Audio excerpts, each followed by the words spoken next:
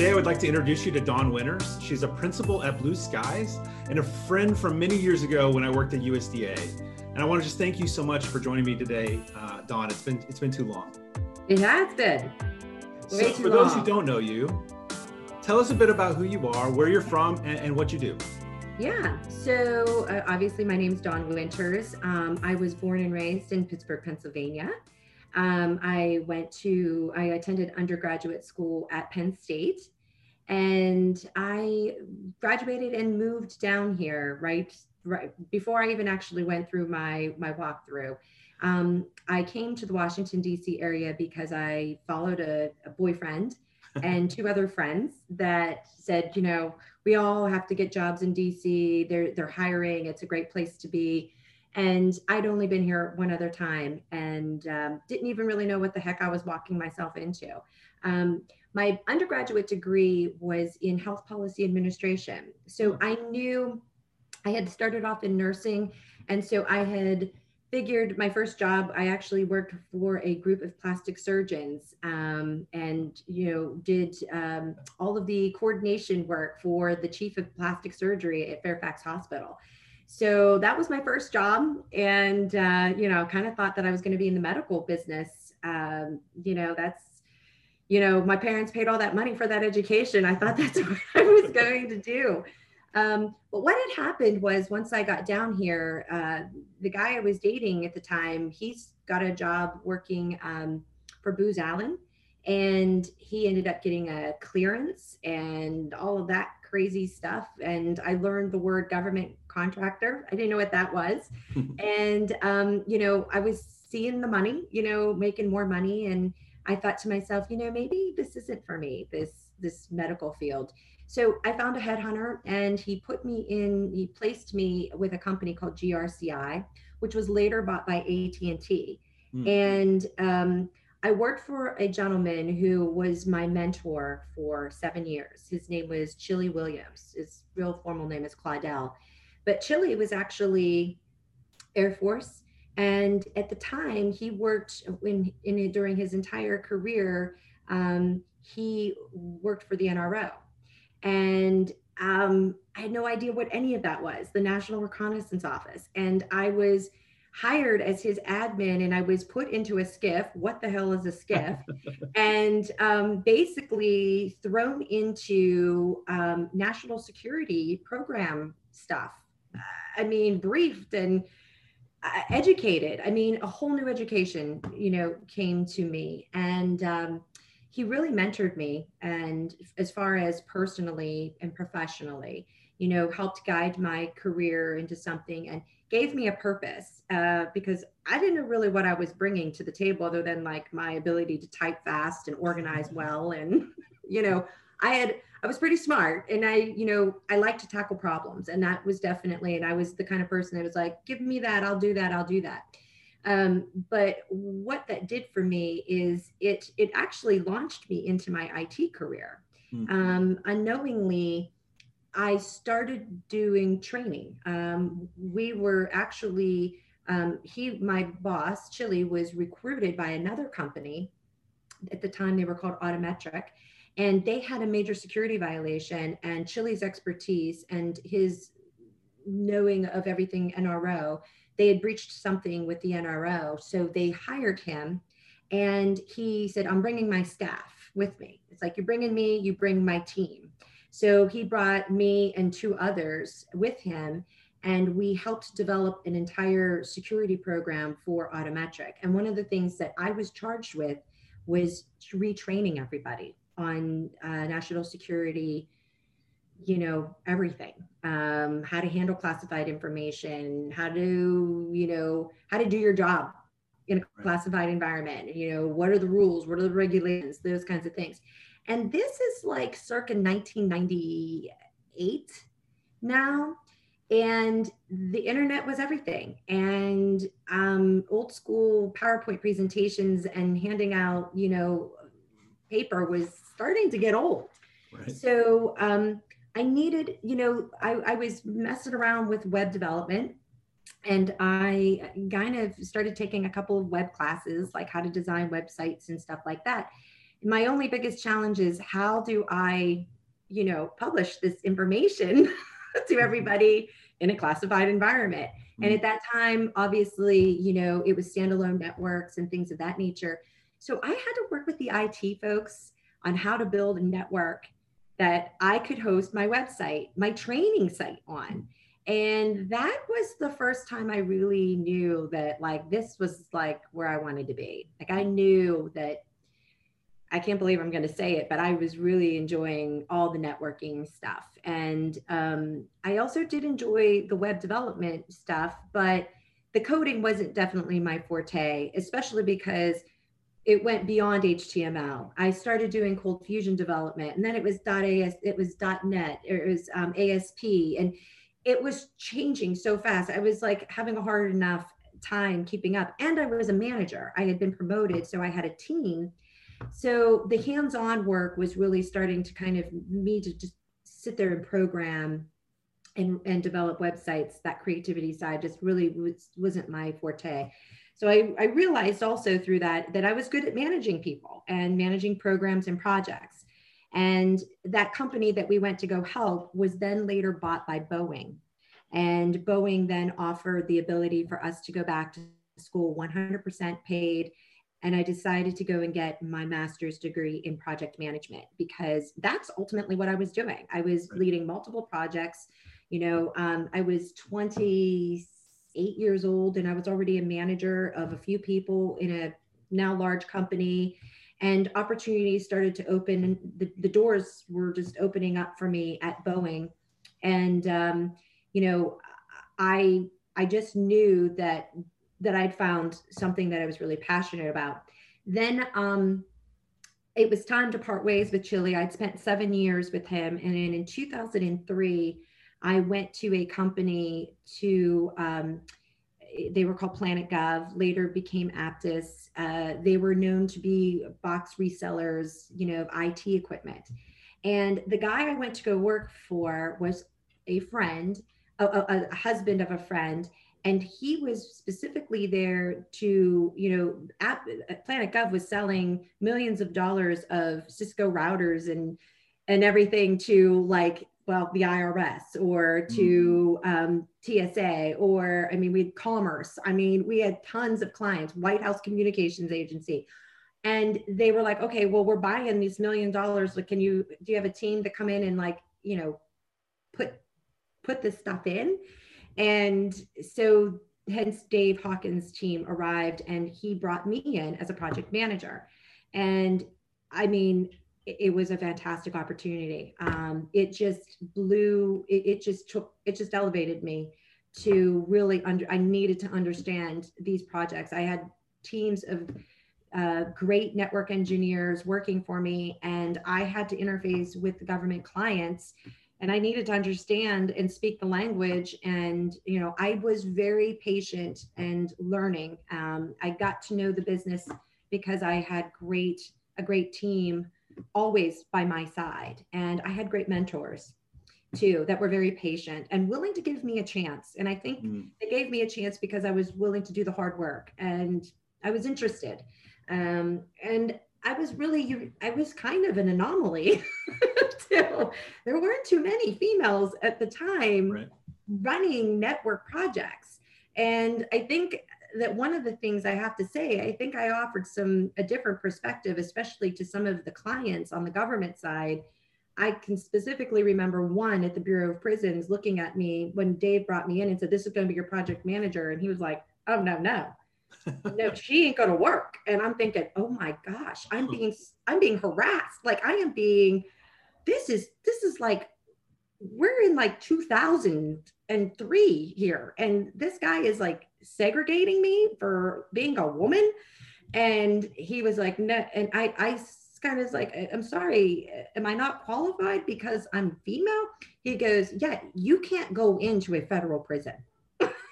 Oh. And then I realized, I get it. These people have never seen a woman in many years. And this job entailed me to go into a federal prison. So I said, no, I will be working back here at headquarters in Washington, D.C., and I will send a group of male engineers out to the site to install all that stuff.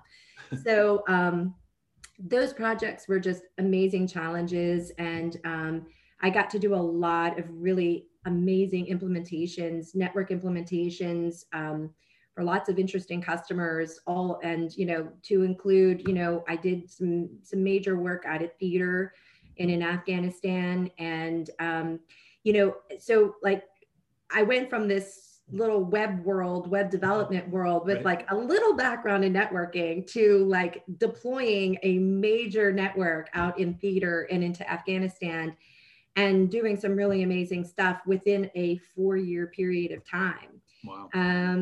And that's actually where I met my business partner, too, working on one of those projects. He was working for another company and he was the prime and he was borrowing. We were a subcontractor to him and we were doing the network converged.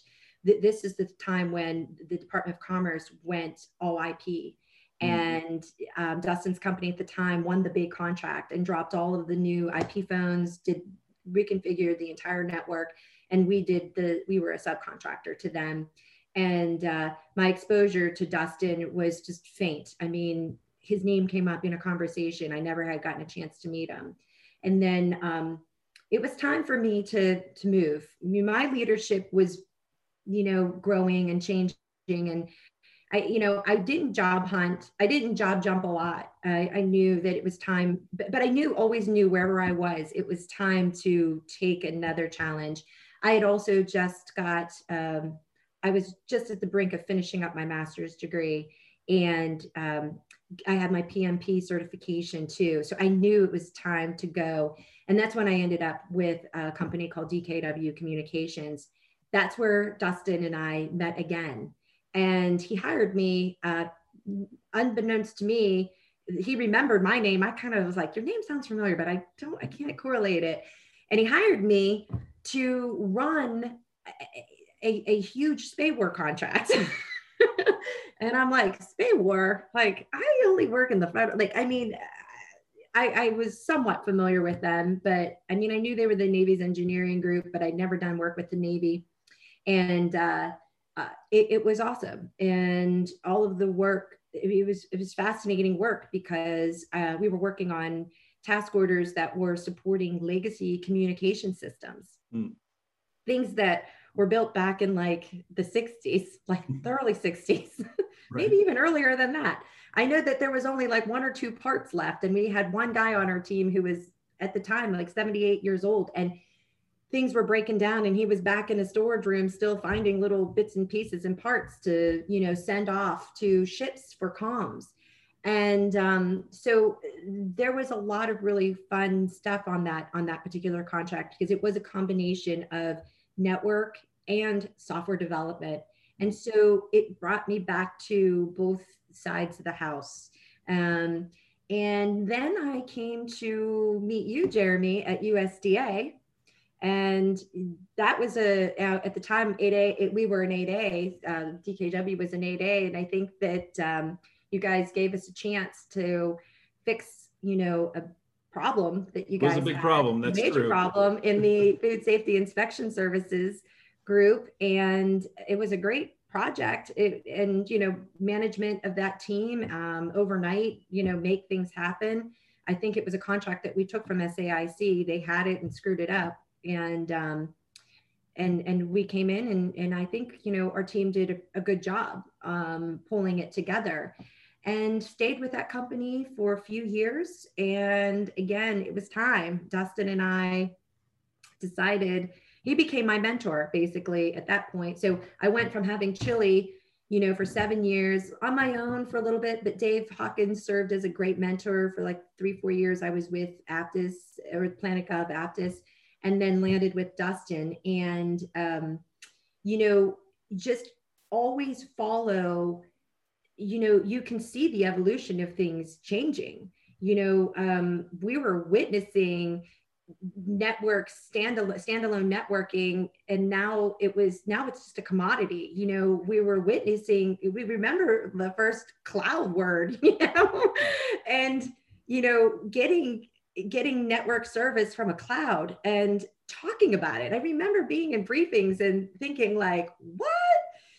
We sold, selling software as a service and selling all that stuff as a service.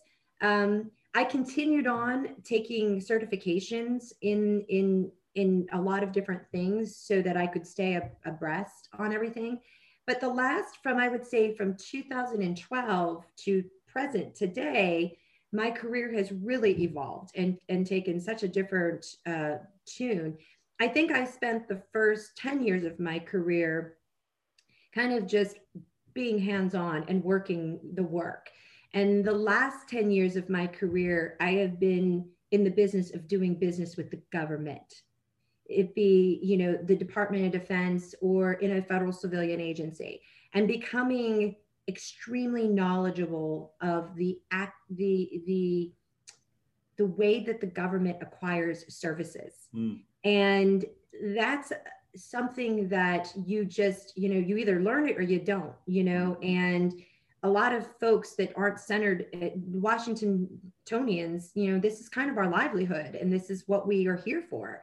You go to other places in the world or in the United States where there's no big government presence or anything. They hear the word government contractor. They're not necessarily sure what you're talking about. They don't even probably understand the necessary process of how a government agency acquires, services from the outside. Everybody knows about FBO or whatever the case may be, but they don't teach this stuff. Well, they didn't back in college when I was going to school.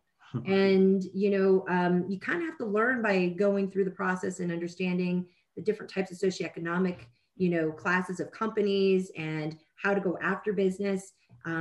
Once you, develop, it became more of just, like I said, being the doer to now looking at being a part of a company organization at a senior level, like as an ops manager, as a director level, and figuring out how am I going to grow my business and how am I going to, develop a capability for this company that's an 8A that basically, can go in and get anything they want, but we got to be strategic and smart about this and make good decisions and go after things that give us something for the long-term goal.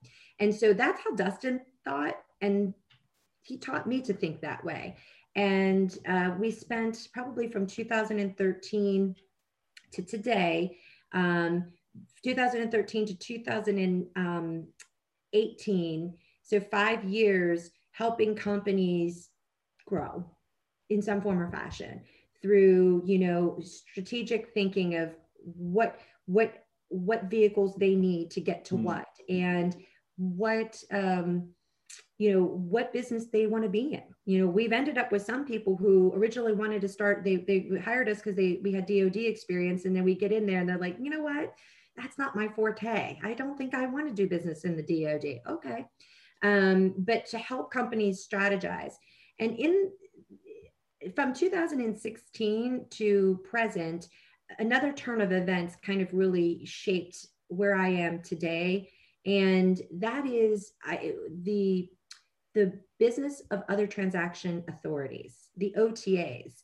And Dustin and I were supporting a company that had great business with a particular client in New Jersey, where they are it's the Armaments Research and Development Center. It was called RDEC. It's now something else, but they are responsible for the armaments research and the munitions research. So, in order to research something, the best way to come up with something fast is to build like a prototype, to build something to prove out, like, well, can you give us a prototype of that bullet, or could you build us like that widget so that we can see if that widget will work? And it frees up that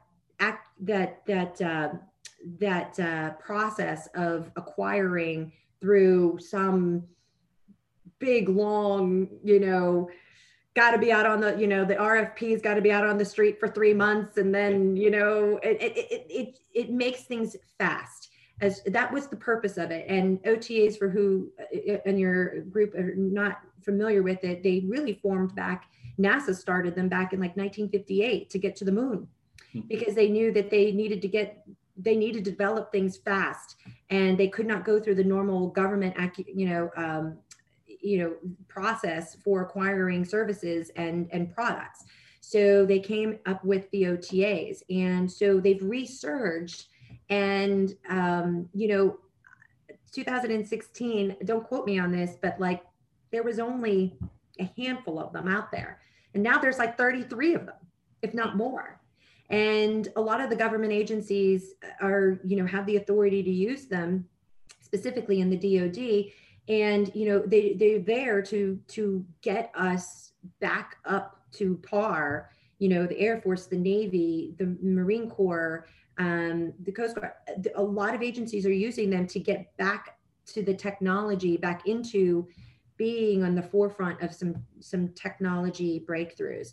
And I, had done that. Dustin and I had been together, and in 2018, we decided that it was time to kind of go out on our own. And it was specifically because the OTAs afforded two people the ability. We formed a small company. We could go after work without having actually any experience.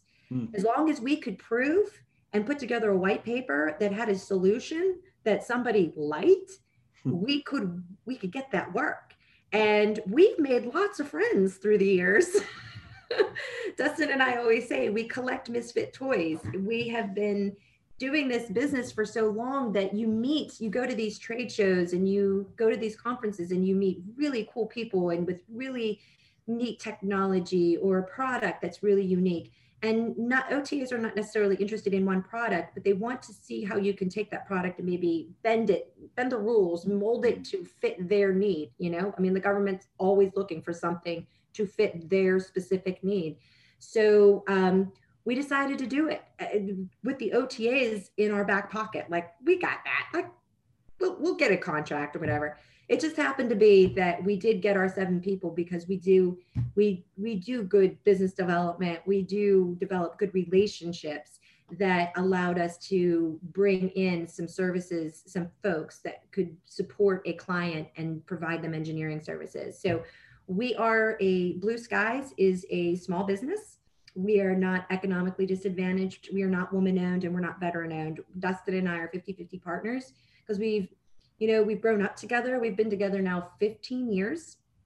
And, we're just kind of like, for us in the armaments and munitions business and the side of DoD, there's not too much that we can get as an STVOSB or as a woman-owned. And, we really just want to become a solution thought engineering company. And our technology base would be predominantly around munitions and armament systems and platforms. And, we're willing to go beyond the Army on that. Like, we're looking with Navy, and we're very interested in Dahlgren, and we are very interested in the R&D side of the Department of Defense to catch up. I think for a long time, and when you're in this space, you can see that there are definitely areas where we have neglected. We've just not put money into certain things, and we have to think about defense differently, and we have to think about how the United States protects itself and differently, and how we outfit our soldiers, how we send platoons out there. Everything is evolving and changing, and one of the big things, it's not just hardware that we work on, but it's not just the bullet. My guys engineer and design bullets and production lines for bullet systems. We have a couple of guys that have they are sought after for their knowledge in the ability for producibility. They know how a manufacturing line works. And that is very important to the US military and to the Army when they're manufacturing a bullet. How do we keep production lines going? How we keep inventory and so forth. So I got producibility expertise and understanding, but I think it's also about, the networking and the engineer and the IT focus is still, we're not just holding a gun and pointing at an object anymore. we actually have guns that are communicating to the soldier and to another platform that gives that soldier much better information than just visually seeing it or whatever the case may be. So there is fire control systems that are now, there's so much technology and a network that components, that are necessary. So there's software development and there are electronic components that are so critical to the success of those platforms and those armaments working, to protect our soldiers. So that's the space that we're most interested in. And we can see, Dustin and I have talked about this, that our careers have really, it's funny. We were writing our capability statement not too long ago, and Dustin's like, do you know that we have worked for, between you and I, every federal agency that's out there except HUD. Oh, that's fun. Wow. We've never done any work for HUD, but combined, we have really, and I'm 48, 47. And, to say that my career started off in, working for a plastic surgeon, who is a fantastic plastic surgeon, by the way, I'm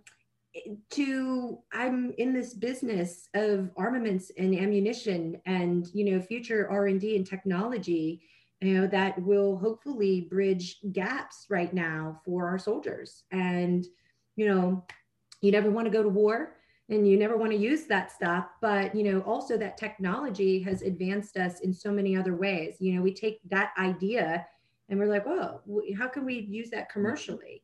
Or that commercial idea, bring that, and that's what the OTs do, is it can bring that commercial technology into this space for the Department of Defense, or, again, the things that come out of that R&D, are fascinating. We all know where Velcro came from, right?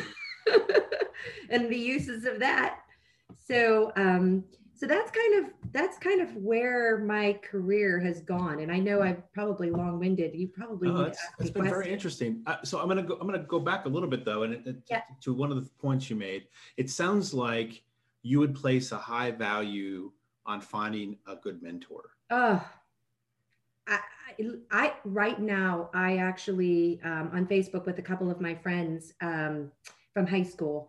And one of my girlfriend's sons is in ROTC and Army. And I see her post pictures about him and so forth. And any of my friends that have their kids serving today, I am like, I give them my number. I'm like, call me. And I don't know if I can be their mentor, but I want to talk to them. I want them to have the advice. I want them to recognize that it's important to, if you don't already have that, and a lot of folks in the military do get that. And I didn't serve. I'm a unique anomaly. My father, my uncles, my grandfather, everybody served. My mom, I wanted to actually, and my mom didn't want me to go because she was like, everybody served so that you wouldn't have to. And so she kind of, said, you're going to go the traditional route. You're going to go off to college. You're going to just do, you don't need to serve because your father did that and your grandfather did that. So you wouldn't have to do it. And I kind of, honestly, it is a regret for me. I think I would have done a great job. I should have served. I grew up with a father who hunted. I was, the guns and the bullets are fascinating to me. I grew up with guns and bullets. I know, I respect guns and I respect what they do. I respect the field that I'm in and the space that I'm in. I see the value, but the mentorship, I would have never got to where I am today if I hadn't had, and both of them were former, Air Force leaders. And so, I guess they just looked at me and said, and two, mentorship is a two-way thing. It's about, giving and taking. You have to give your mentor your undivided attention and your interest in learning, because mentors will, I think the reason why I got so lucky is that I embraced it. I was like, constructively criticize me, tell me what I'm doing wrong. What can I be doing better? And I took it from my team too. I mean, I was the youngest always, and I was a female. Hmm. And I have always just been the minority in all of the jobs I've ever had as far as that. So I kind of had to, step it up, if I knew I wanted to do something, be successful in this. But I also was very interested in learning about it too. Unfortunately, I wish I had gone to school and, it's always like hindsight's 2020. You wish you could always go back in time and would you do something different?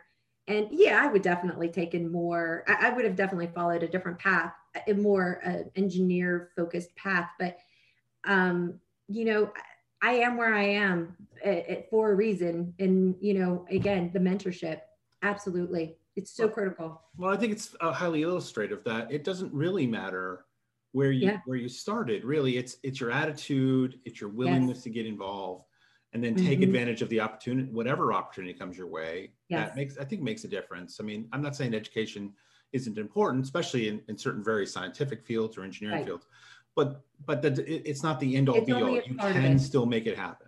It's only a part of it. And I think that it's really hard. I'm raising a daughter in ninth grade, and, she's, asking me like, what should she go into? And I'm like, oh girl, that is not my decision. And you just don't know where your path is going to take you.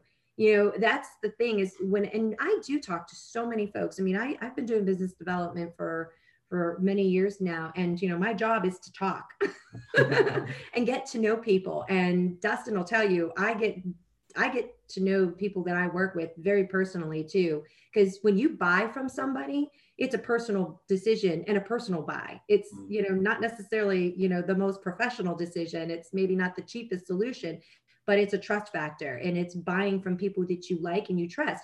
I mean, it's one of the reasons, Jeremy, you and I had such a good relationship. We had a good relationship professionally and personally. I mean, we developed that through work, but we were people. We weren't just looking at each other as, customer and, and client. It wasn't that. It was layers deeper than that. And the thing that I say to my daughter is, you need to work on your interpersonal skills. That is what's going to get you in. That's what's going to get you. Now, having drive, I don't know. I think that, my brother comes from the same gene pool as I do, and we are completely two different people. And my drive and his drive, he's been with Boeing for 20 plus years. He hasn't left since he got here in 2000. I got him that job. He is still there. And here I am, so many companies later. It's just a completely different, what you want in life is going to dictate, but you can't be afraid. I'll tell you, I think to any advice for anybody who, young folks or people who are on the brink of being very unhappy where they are, you got to take a chance and try something different. Because I mean, look where I started and look where I am now. If I would have stayed that, I mean, I'd be a hospital administrator, and nothing's wrong with that. But I don't, where do you go from there? I don't know. I'm not in the field anymore, so I'm not sure, but mentorship is so critical. And you're going to, and if you're open to have many of them for different reasons. That's true. So then also through this journey, you started your own company. So what was the catalyst that made you go, you know what, I'm tired of working for those other people. I want to start my own business. How'd that work out? Yeah, well, sometimes you're forced.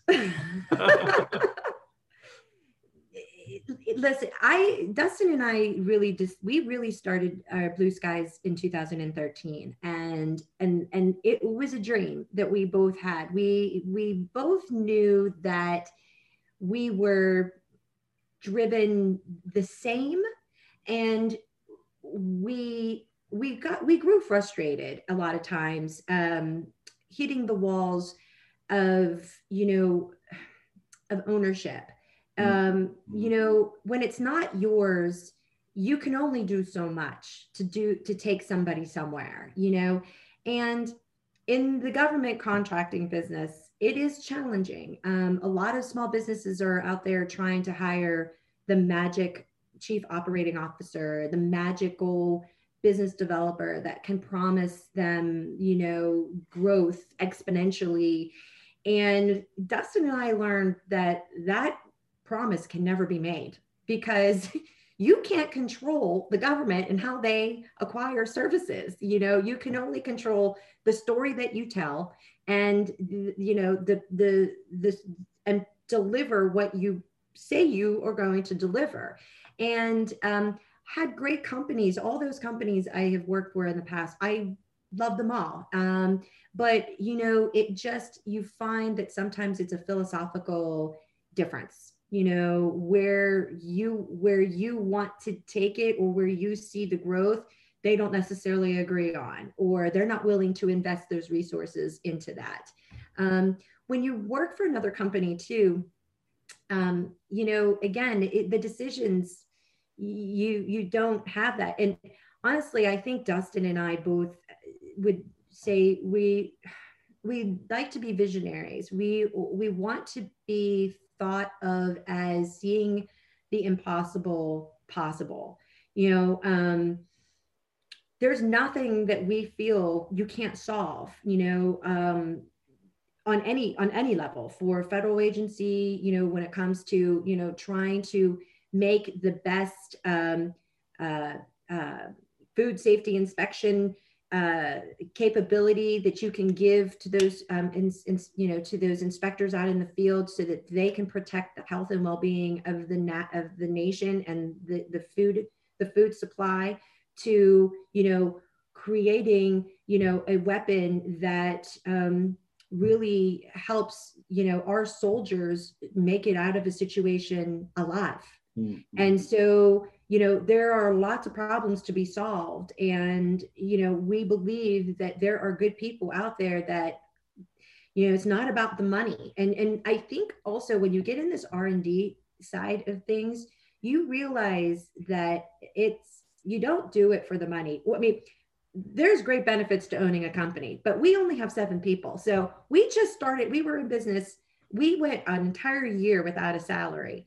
And that's a big sacrifice to 2 people who were the prime breadwinners of our households. And that sacrifice was worth it. And every employee that we have on our team now is like a blessing and a cherished person, because of what they bring to our customer and the value that they bring to our customer, but what they bring to Dustin and I, making our dreams come true. But we don't do it for the money. We do it, honestly, the drive for both of us is the sheer enjoyment of seeing progress and seeing, we want to see good decisions being made by the government. And, as taxpayers, we want to see the best in the hands of our soldiers. We want to see the best decisions being made with our money.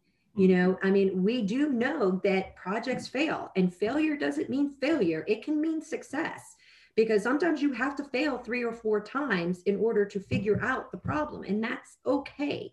But you do want to be, I want to be a part of that. And I think, I couldn't serve my country as a soldier. This is kind of how I serve. I feel like it's a way that we're giving back, and, we're giving back not only because, we're in this business, but, hopefully the company continues to grow, that we're giving back, we can take some of our profits and give them to charities that we really cherish. Wow. Well, that's a fantastic story. And I'm very excited for you, in this new world that you're in, and great as you continue to grow your company. So, but I thank you so much for spending some time with me today, Dawn. Oh, it was great, Jeremy. And we got to catch up after COVID and have, where did we go? Matchbox. That's right. Matchbox. We got to go to Matchbox. Yeah. Get some good pizza. Matchbox has exploded. That's true. They're everywhere now. They are. Thank you for having me, Jeremy. Yeah, it's great. I look forward to catching up to you in person when we can. Oh, absolutely. Sounds good.